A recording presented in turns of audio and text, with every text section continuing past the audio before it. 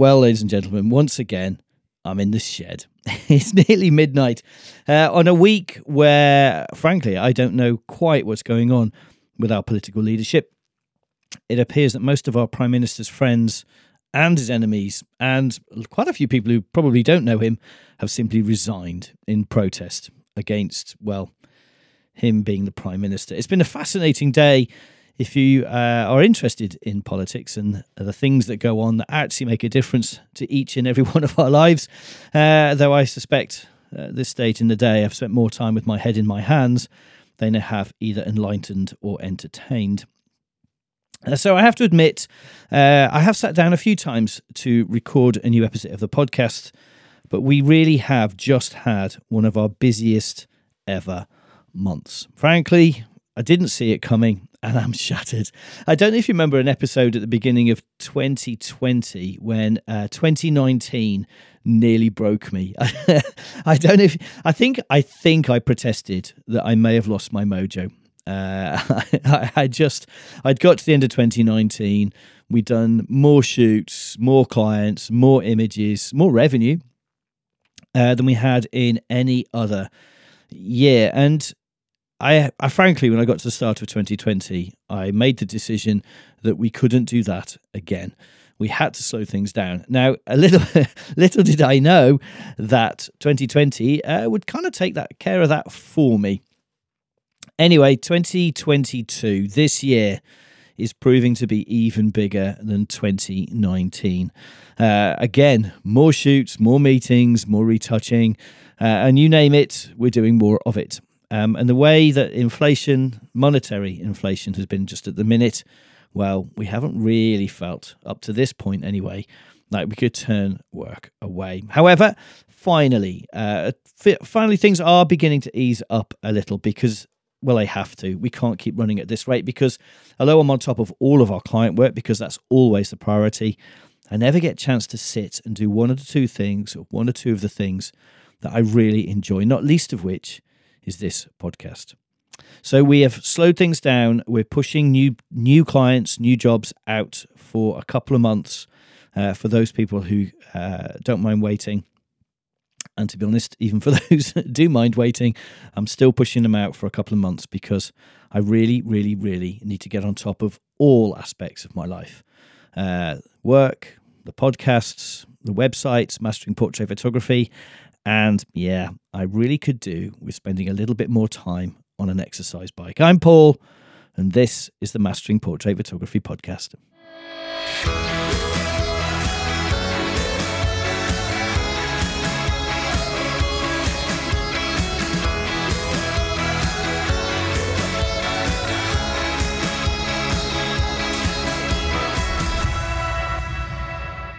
Well, how are you all? I hope you're all well. I really do hope you're all well.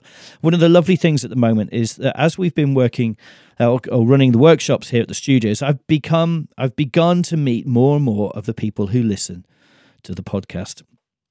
And so far, I mean, I haven't met hundreds, but so far, everybody I've met is just really, really lovely. And of course, what a lovely thing that I stand here, or I sit here and I record this podcast, and through that I get to meet some incredibly talented, incredibly friendly, funny, interesting and engaging people from all over the world.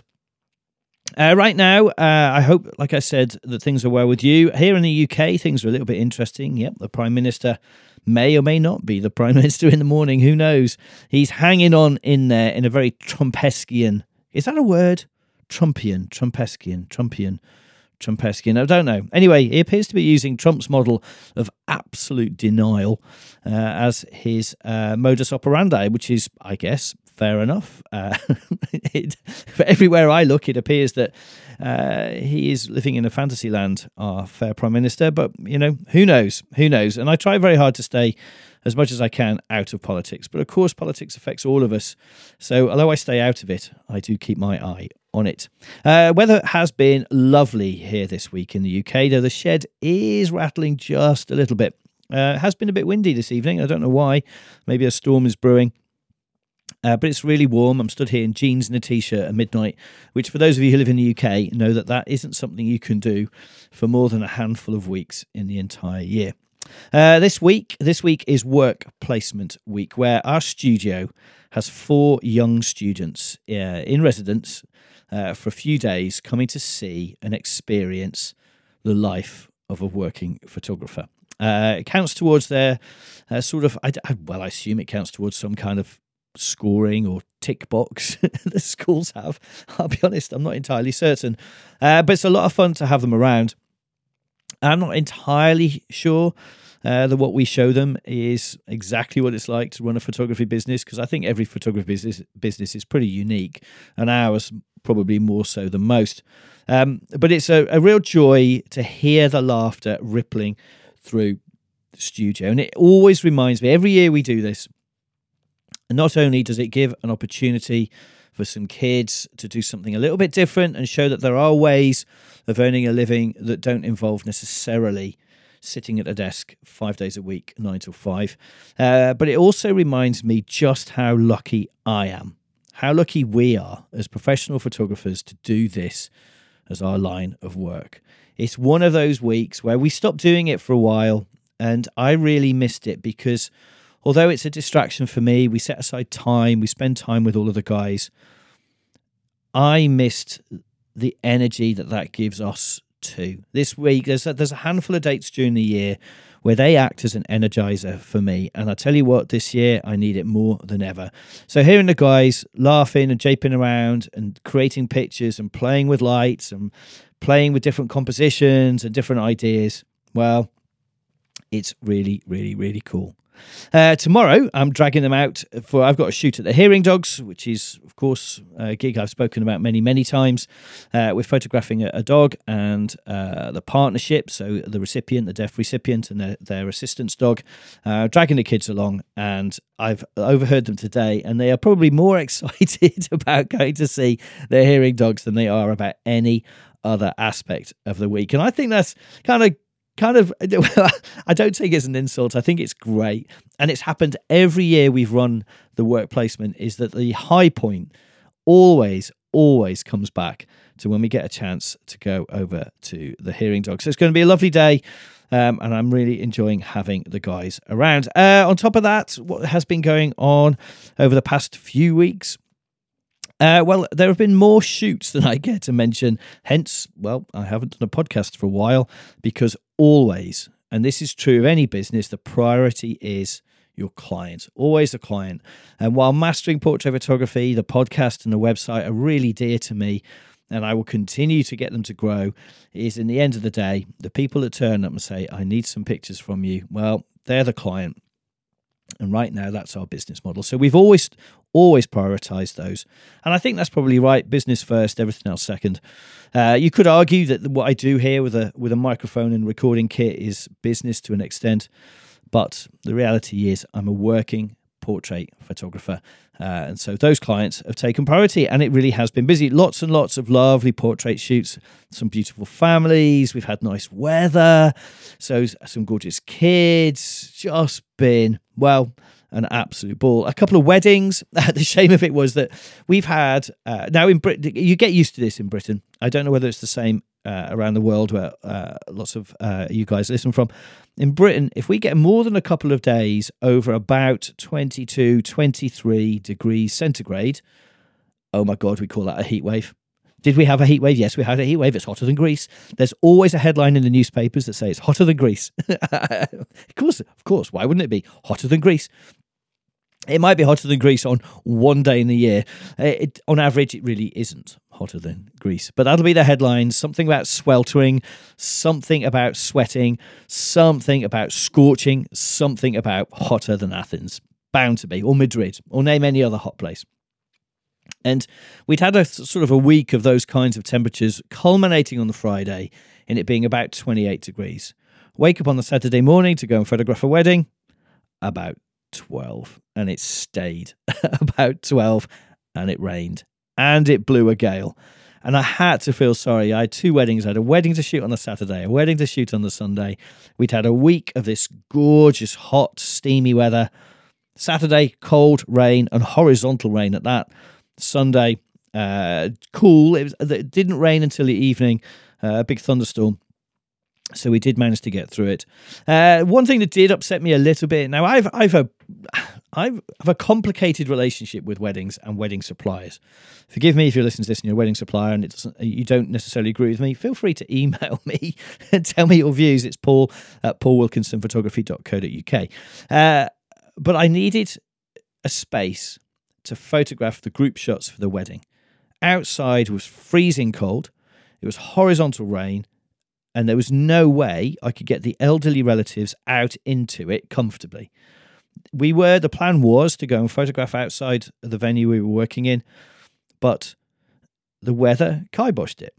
So at the end of the ceremony, I spoke to the event coordinator from the venue and said, listen, if you've got a space indoors that can at least do the bigger group shots. She said, yes, what we'll do is very quickly turn over the ceremony room because they change it into a dance floor. We'll turn over the ceremony room very fast for you so that it's empty. You keep it for half an hour, do what you need to do, and then the DJ can rig his kit. So I told the client this, my bride and groom went back into the ceremony room just as they were completing turning it over, and the DJ was in there with a big set of rig. And I said to him, listen, we just need 20 minutes or so I can get the photographs of the groups, to which he told me in no uncertain terms where I could stick that idea. He was going to rig his kit. He was rigging his kit now. He couldn't be bothered doing any of that. I'm not taking the time out. I've got to have this done. You can go find somewhere else. Well, there was nowhere else. There was nowhere else. So my point is, I think, or my belief is that if you shoot weddings, you have to love weddings. You have to respect your client. You have to respect the job it is that we do, which is to help wedding couples have a great day, and we document it for them. And it's fantastic, and it's exciting, and it's lovely, and it's romantic, and it's all of these words. And if you have an attitude which basically said, you, I don't think you should be servicing weddings. In the end, I had to drag the poor people out into the cold. I managed to find space under an atrium that was suitably dry, at least, if not warm. And of course, we got the images because, at the end of the day, if I've got light and I've got people, I'm a portrait photographer. I can create pictures. It's not a big problem. It's just that it was more uncomfortable for my client than it should have been. And I don't think that's forgivable. Not in this industry and not in this day and age. Anyway, back down off my soapbox. Honestly, I think there should be a law that says you should sign up for it. You should sign something that says, I'm going to work in the wedding industry. And then you have to sign something that says, I really like it. I really like clients. I really like people. I'm going to do my best to make their job, to make their day beautiful. You should sign a contract or a waiver. Anyway, this week has also marked the beginning of one of my annual favourites, which is the Royal Institution Christmas Lectures. Now it's July. It's July. I photographed it on July the 4th. It was July the 4th when I photographed for the Christmas lectures. I'm so sorry. All of my American friends, happy Independence Day. Forgot to say it. I'm so sorry. July the 4th.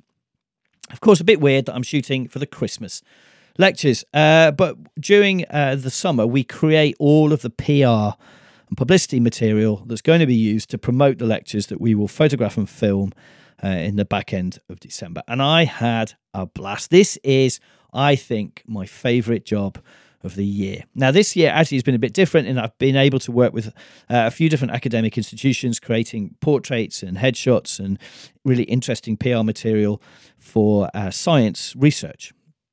I love working with really clever people, and that's probably why I love working with the Royal Institution so much. I cannot tell you what the title of the lectures are this year. I cannot tell you who the lecturer is this year because both of these things are really tightly under embargo. What I can tell you is it's going to be phenomenal. The person I met was absolutely brilliant. They walked in, they looked me in the eye and told me quite how much they hated being photographed. But they left at the end of the session, flinging their arms around me, a big hug, and off they went. So all in all, a very successful shoot. Cannot wait to show you the pictures. Cannot wait to be there recording the lecture because I think the person that the Royal Institution have chosen, he or she is going to be absolutely incredible. The connection they'll generate with the kids, the stories they're going to tell, the lectures will be phenomenal. So look out for that much later in the year, probably in January, I would think, by the time I actually get to push out any pictures. Also, a very big hello to anyone, or everyone rather, who has come on the photography workshops that we've been running this year. I have to say, I'm having an absolute ball. I use that phrase. I just thought about that. I use that phrase, an absolute ball. I don't even know where I picked those words up.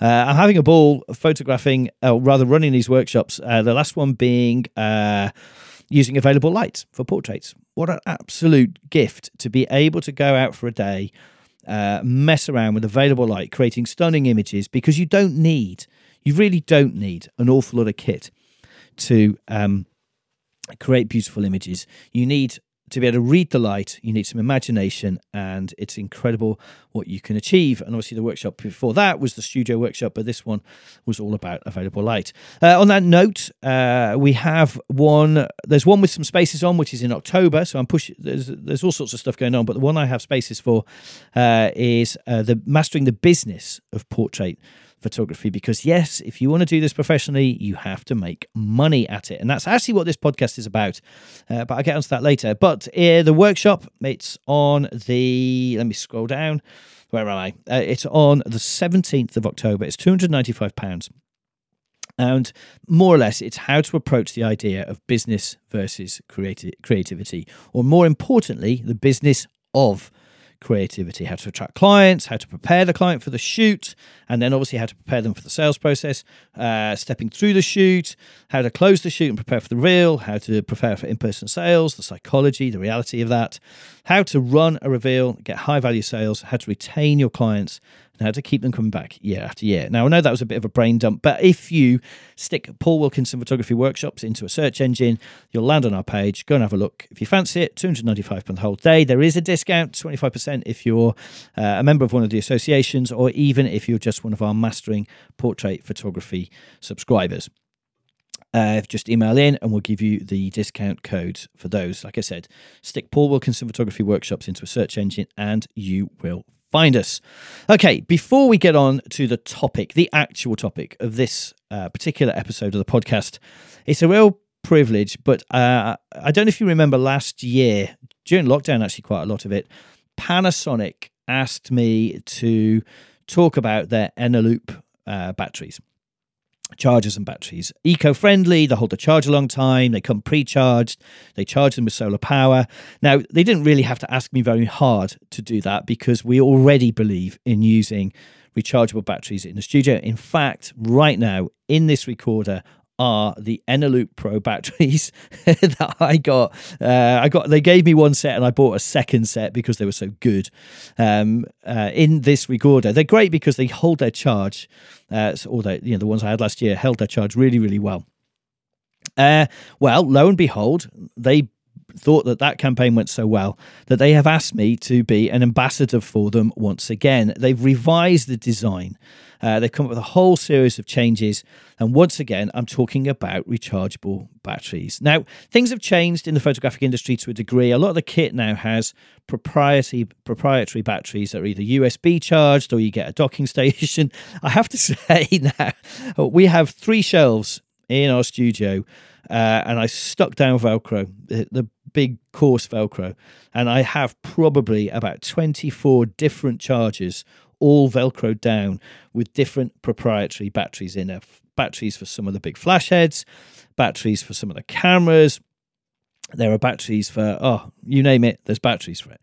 But I still have plenty of kit that uses AAs or AAA batteries, in particular speed lights, and in particular the triggers that we use in the studio. So I still have a pretty big reliance on AA batteries, and I think most photographers do. I've always got packs of batteries kicking around, but wherever possible, we have moved completely over to using rechargeables. It breaks my heart when I can't, or when I'm having to, if I'm out in a pinch and I've had to go into WH Smith and buy some AAs because I've just managed to plan badly But we always use rechargeables wherever we can. So it's a real luxury when somebody writes to you and say, listen, can you talk about something you already really believe in, and give a particular brand a plug? Well, of course, Panasonic did that. So it's a Panasonic Eneloop batteries, and they are absolutely fantastic. So they've changed things a bit. The first thing that occurred to me, this thing arrived a couple of weeks ago. They've sent me a charger, a Smart Plus charger. There's a whole range of different chargers. This one is the Smart Plus. Beautiful packaging. And I have to say, it made me smile. So I get really aggy when I buy something like organic tomatoes or something like that, organic cucumber. And you look at the packaging and it says, does not recycle. How in this day and age, how am I still able to buy almost anything? You shouldn't be able to buy anything that you can't recycle the packaging on. In particular, things like organic fruit and veg. Surely the whole point of going organic is that the packaging is also something that we can reuse, recycle, decompose, whatever it is. But no. However, something that is really techy and sciencey and engineering-y as a battery charger, well, I'd expect that to come in packaging I cannot recycle. But no, the whole point of Eneloop and this brand is it's as eco-friendly as you can get it. The batteries come pre-charged and they're charged using solar power.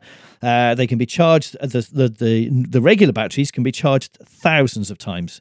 I kid you not, up to 2,100 charges.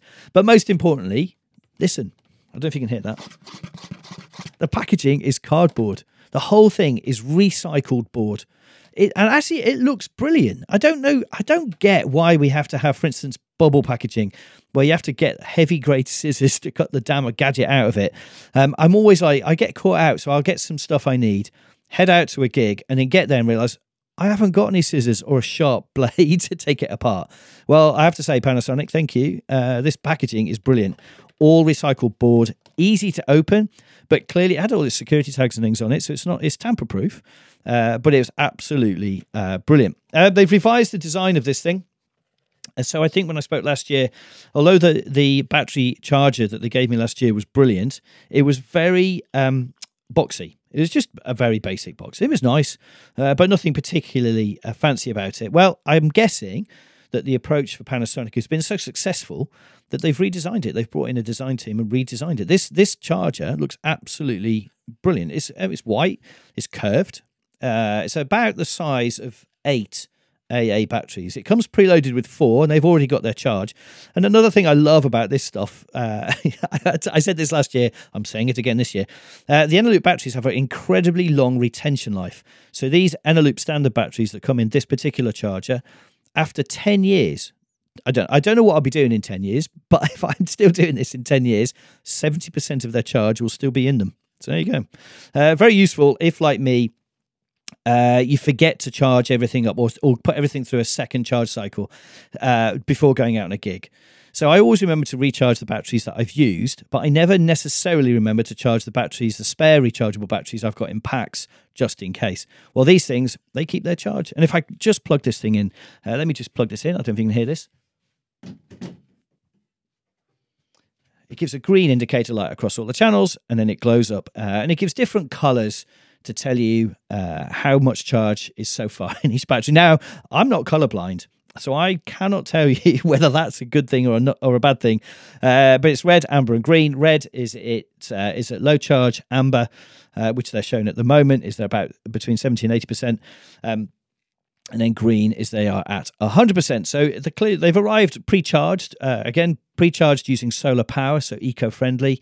I think it'll just sit there in the corner and do its thing. It'll actually charge a battery in about an hour and a half from flat. And it'll also charge in singles, which is really useful for me because we have a few bits and pieces around the studio that have either 1 battery or 3 batteries. So it's a useful thing is to have that. The Eneloop Pros, so these are Eneloop standard batteries. They're about 2,000 milliamps, and the Eneloop Pro is, I think, 2,500 milliamps, he says, just grabbing the box and having a read. What does it say on the side of here? Let's have a look. It says 2,500 milliamp hours, and you can charge them 500 times. Now, I don't know how many times I've recharged the first set I bought last year, but it can't be 500. I mean, I don't charge them every day. And if I did charge them every day, that would still only be 350 or 360 times. So I think these will last me they'll probably last me 10 years. I don't think I need to buy any more batteries, but they're absolutely brilliant. They're everything I need because they just, A, they have a good capacity. B, the charger will charge them quickly. C, they arrive pre-charged, which is brilliant because you know what it's like. You buy batteries and you want them to just work.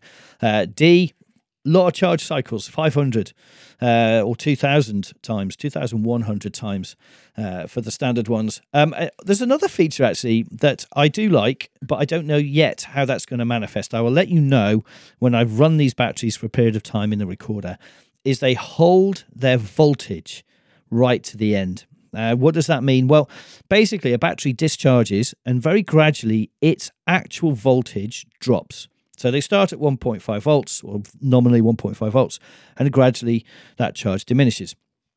That's okay, except for the fact that gadgetry starts to show that they're going flat, and you don't necessarily want that. These hold their voltage right up until the end. Now, what that means in terms of traditional power meters and things, I don't yet know, but I'm guessing it's a really good thing, and it just means you get that little bit more life out of the batteries. They don't sort of fade.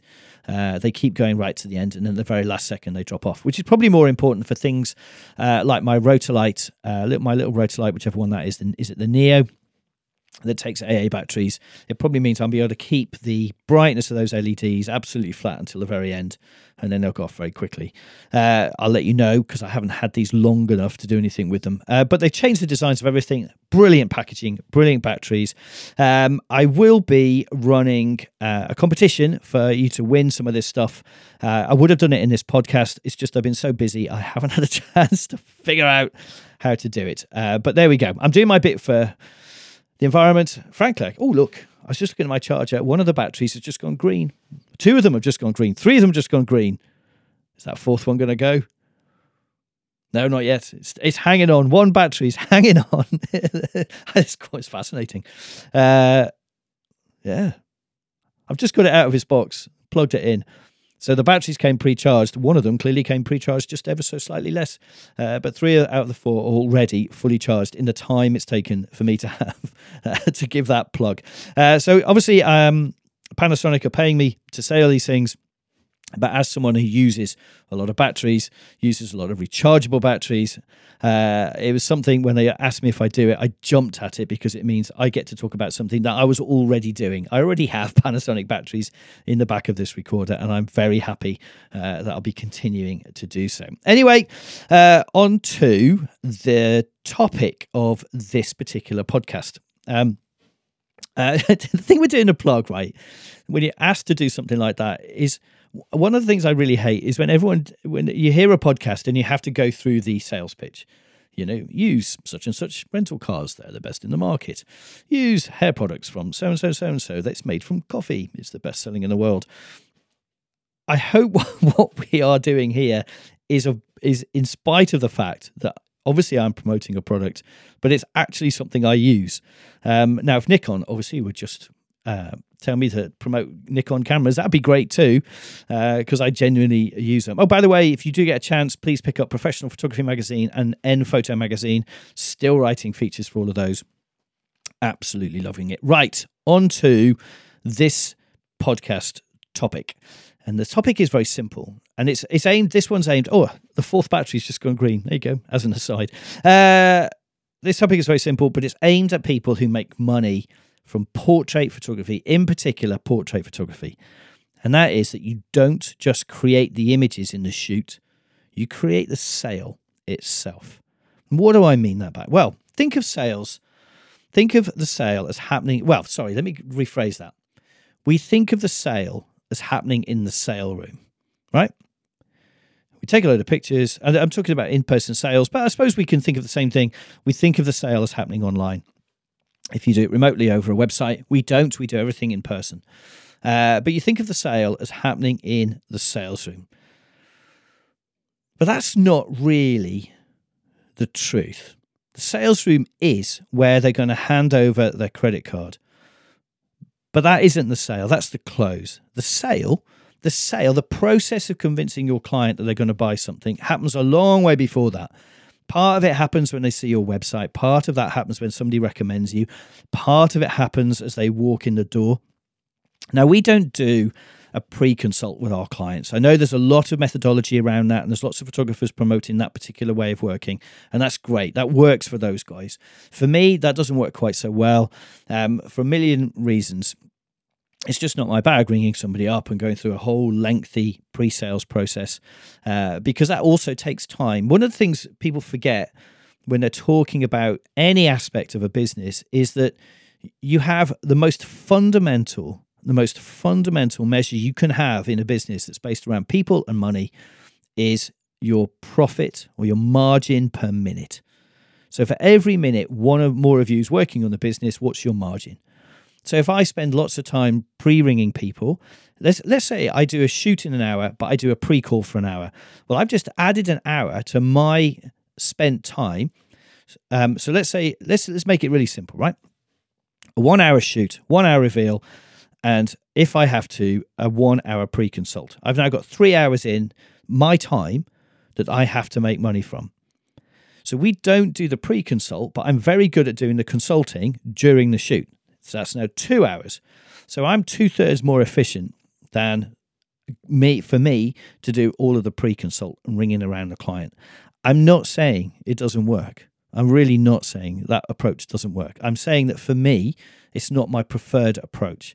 I really love, and I've talked about this before, I really love the adrenaline rush of when the door opens. I'm terrified, of course, don't know what the client's going to be like, not yet certain what it is they want. And we have done a basic set of phone calls and emails to make sure they've turned up in good clothing, they've turned up on time, they know what to expect. An educated client is really, really important.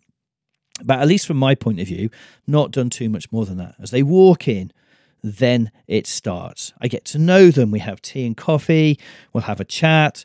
We'll take our time. And during the shoot, my job is to understand them as we work. But that's a really natural process for me because as I'm shooting, I'm finding out about them and I'm interested in them. I was working at Oxford University yesterday on a commercial gig.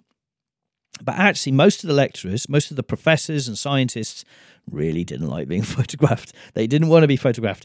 And so my job in about 60 seconds is to get them to relax, get them to talk, get them to smile, and then we're going to take some pictures. And then to hold their attention for however long, if it's one person, 20 minutes, if it's 5 people, maybe half an hour or 40 minutes. And so genuinely interested in them and their work and what they're doing, which is actually a bit of a challenge when you're in a world famous research science unit. I have a PhD, but not in any of these fields.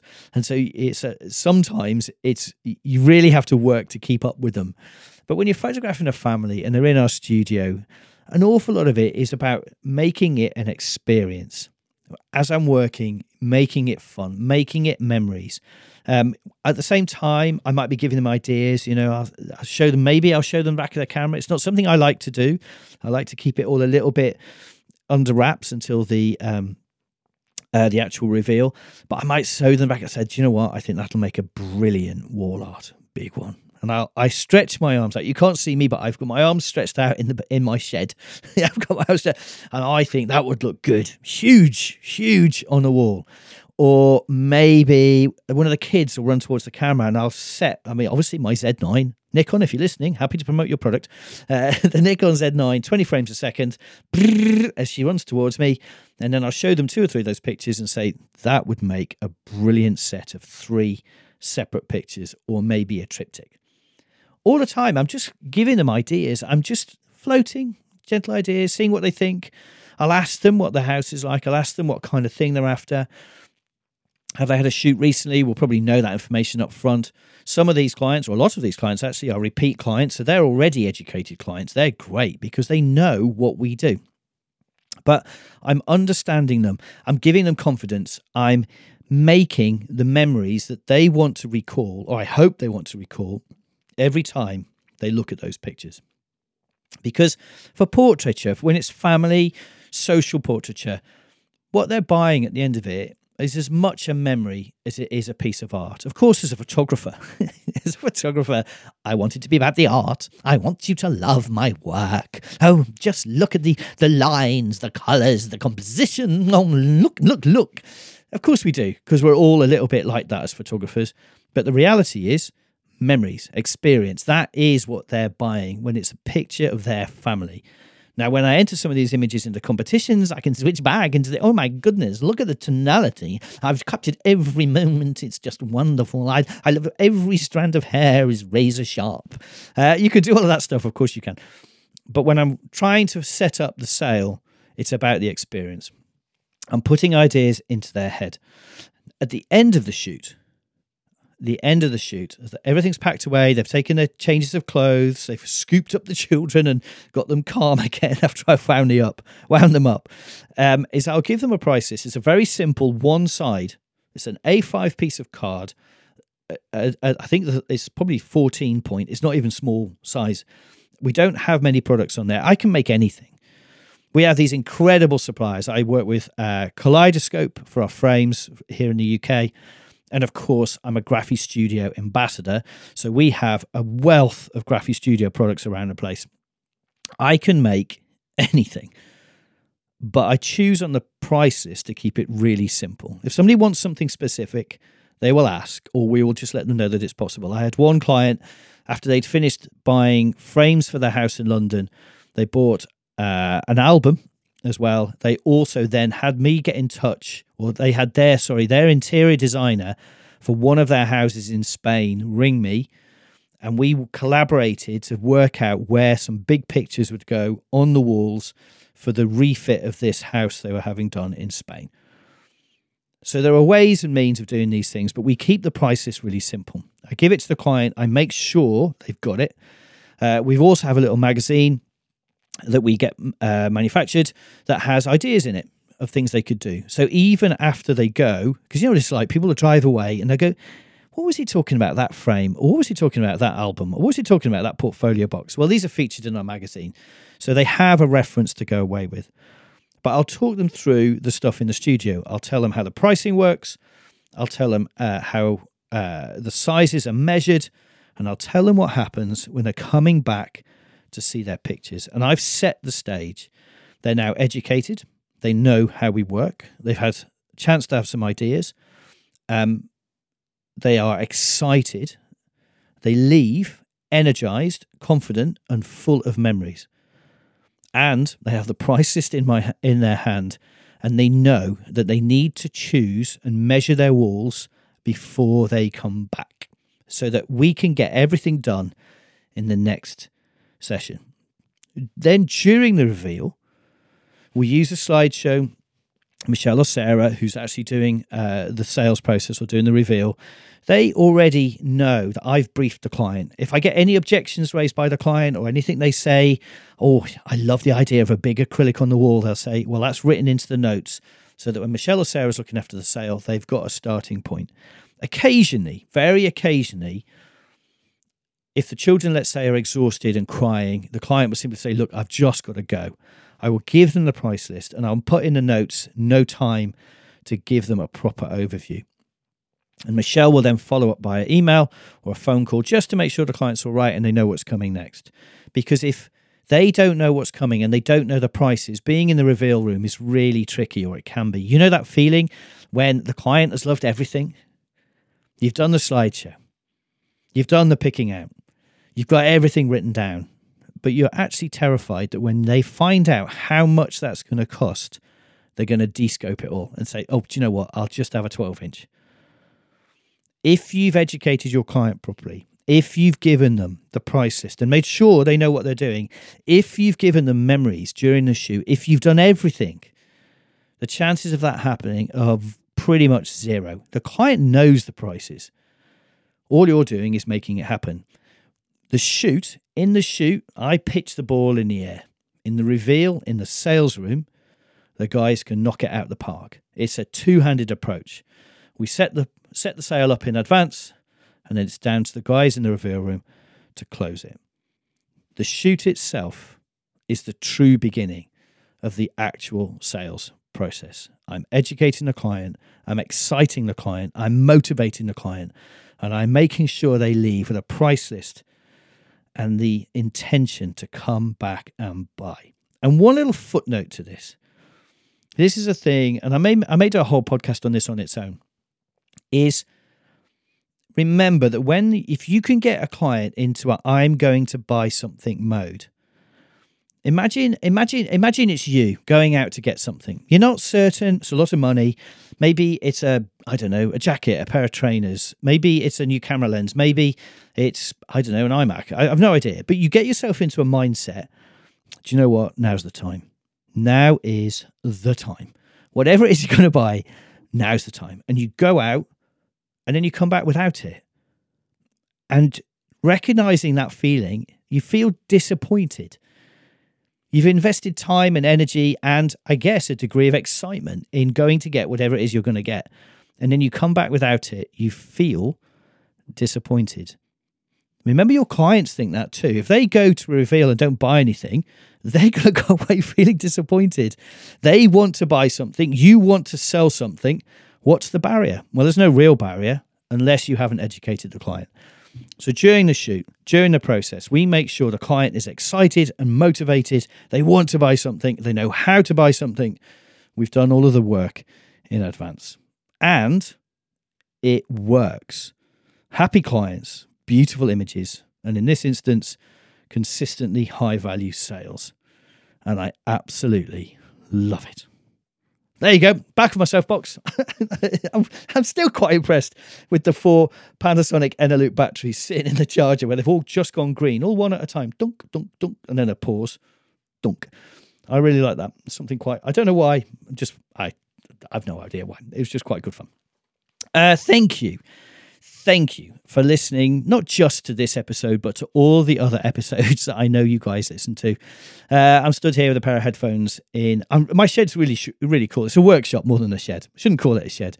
But thank you for listening to the end of this particular podcast. Please do hit that subscribe button wherever it is that you consume your podcasts, whether it's on iTunes, Google, Amazon, wherever. Please do hit the subscribe button. And then miraculously, my voice will drop into your earphones. Oh, I'll tell you what, he says an aside, I had to do a gig in Ibiza, which is always good fun. I'll tell you about that some other time. A couple of days working in this incredible property where I was going to spend an awful lot of the time on my own, walking around, taking pictures on behalf of my client. Well, at the airport, I suddenly realized that I was going to spend a lot of time on my own.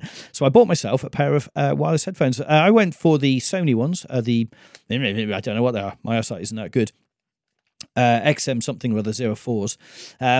Life changer. Love these things. Plug them in, stick your iPhone on. What? I don't know. Maybe I shouldn't be getting so excited about gadgets. But anyway, where was I? It was about listening to podcasts. I have it in my ears as I wandered around this place in Ibiza. So thank you. Please do subscribe. If you have any questions at all, please do email me. It's paul@paulwilkinsonphotography.co.uk. That's paul@paulwilkinsonphotography.co.uk. If you particularly enjoy the podcast, please do go and leave us a review and or a 5-star rating. Why would I ask for anything less? 5 stars. I'm worth 5 stars. Please go give 5 stars. That'd be great. Thank you ever so much. Give us a rating because it really does help drive people to the podcast. And I know I haven't done one for a while, but hopefully now we are deliberately slowing the core part of our business down for a while. I'll get a chance to do all of the things that I so love to do. And on that happy note, as what time is it now? 1 o'clock in the morning, something like that. No, it's 12:10. It's 12:10. So thank you for listening all the way down to the end of this podcast. It is greatly appreciated, and not just to this podcast, but to every podcast that I know so many of you listen to. It really is appreciated. We can see it in the stats. I know that so many of you are out there, and I still think that's just wondrous. But thank you. And remember, whatever else, until next time, be kind to yourself. Take care, guys.